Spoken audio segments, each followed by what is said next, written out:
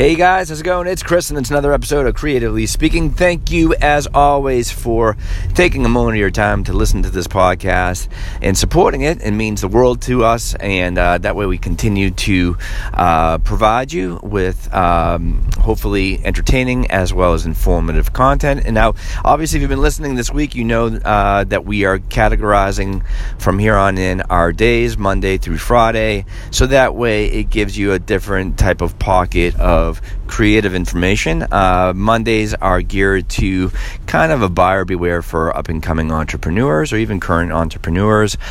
Tuesdays are what we call Flipping Tuesdays, which pretty much talks about a variety of different forms of flipping items, not houses, just different types of cool things that you can flip. And yesterday we touched on comics and how profitable or a great side hustle they are, and how to properly do that.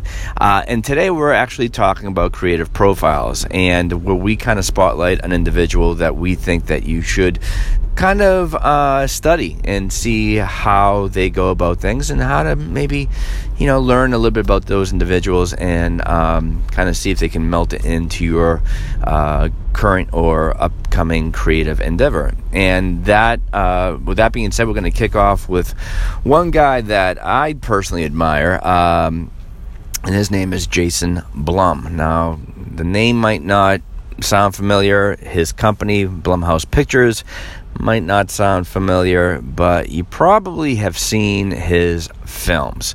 So they range from majority of it is in the horror genre.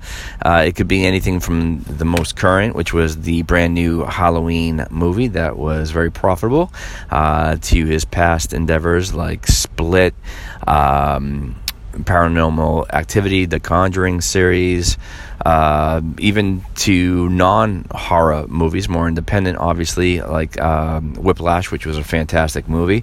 So he is a phenomenal character study because he is the epitome of an independent film studio. And basically, he worked alongside with Miramax and worked along with them and, learned the trade and what have you. And then basically created his own independent company, which he makes very affordable films for a very small production cost. I mean, very small. And I think the production cost is something in the lines of, I think, $7 million, which in movie standards is extremely affordable. And with that gets talent, and the talent that he gets are sometimes big names, sometimes not.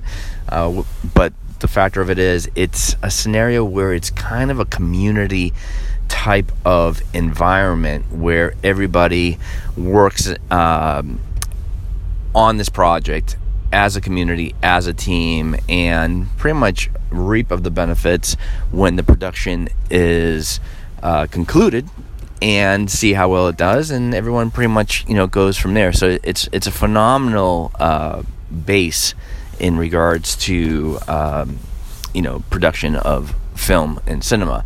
So I think it's just an interesting study to read about him, study him, watch videos on him, etc., because it will tell you how to take your creative project. It doesn't matter what it might fall into. It could be film. If it's film, then he's a great profile to study. It could be literature. It could be art. It could be a game that you want to create. It could be anything. But what he does, his compass is doing it at a very scale amount, and then taking it from there and really do well on as far as an end result on profit. Like, his projects are not projects that are go right to cinema.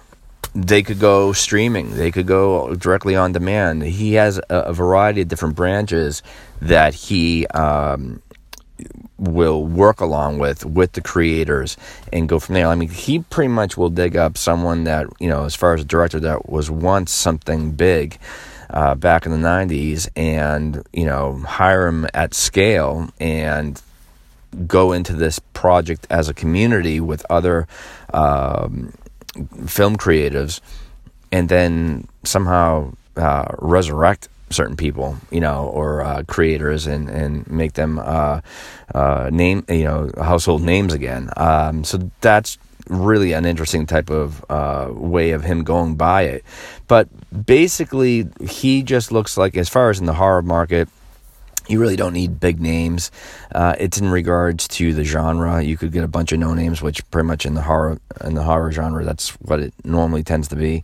And he gets these actors at scale. The production usually is the same location used all the time. It could be all conducted within a house. From the opening scene to the end credits. So he does things really, really interesting, but he's been very successful on it. So he, like I said, is a fantastic character study for you to look into for your own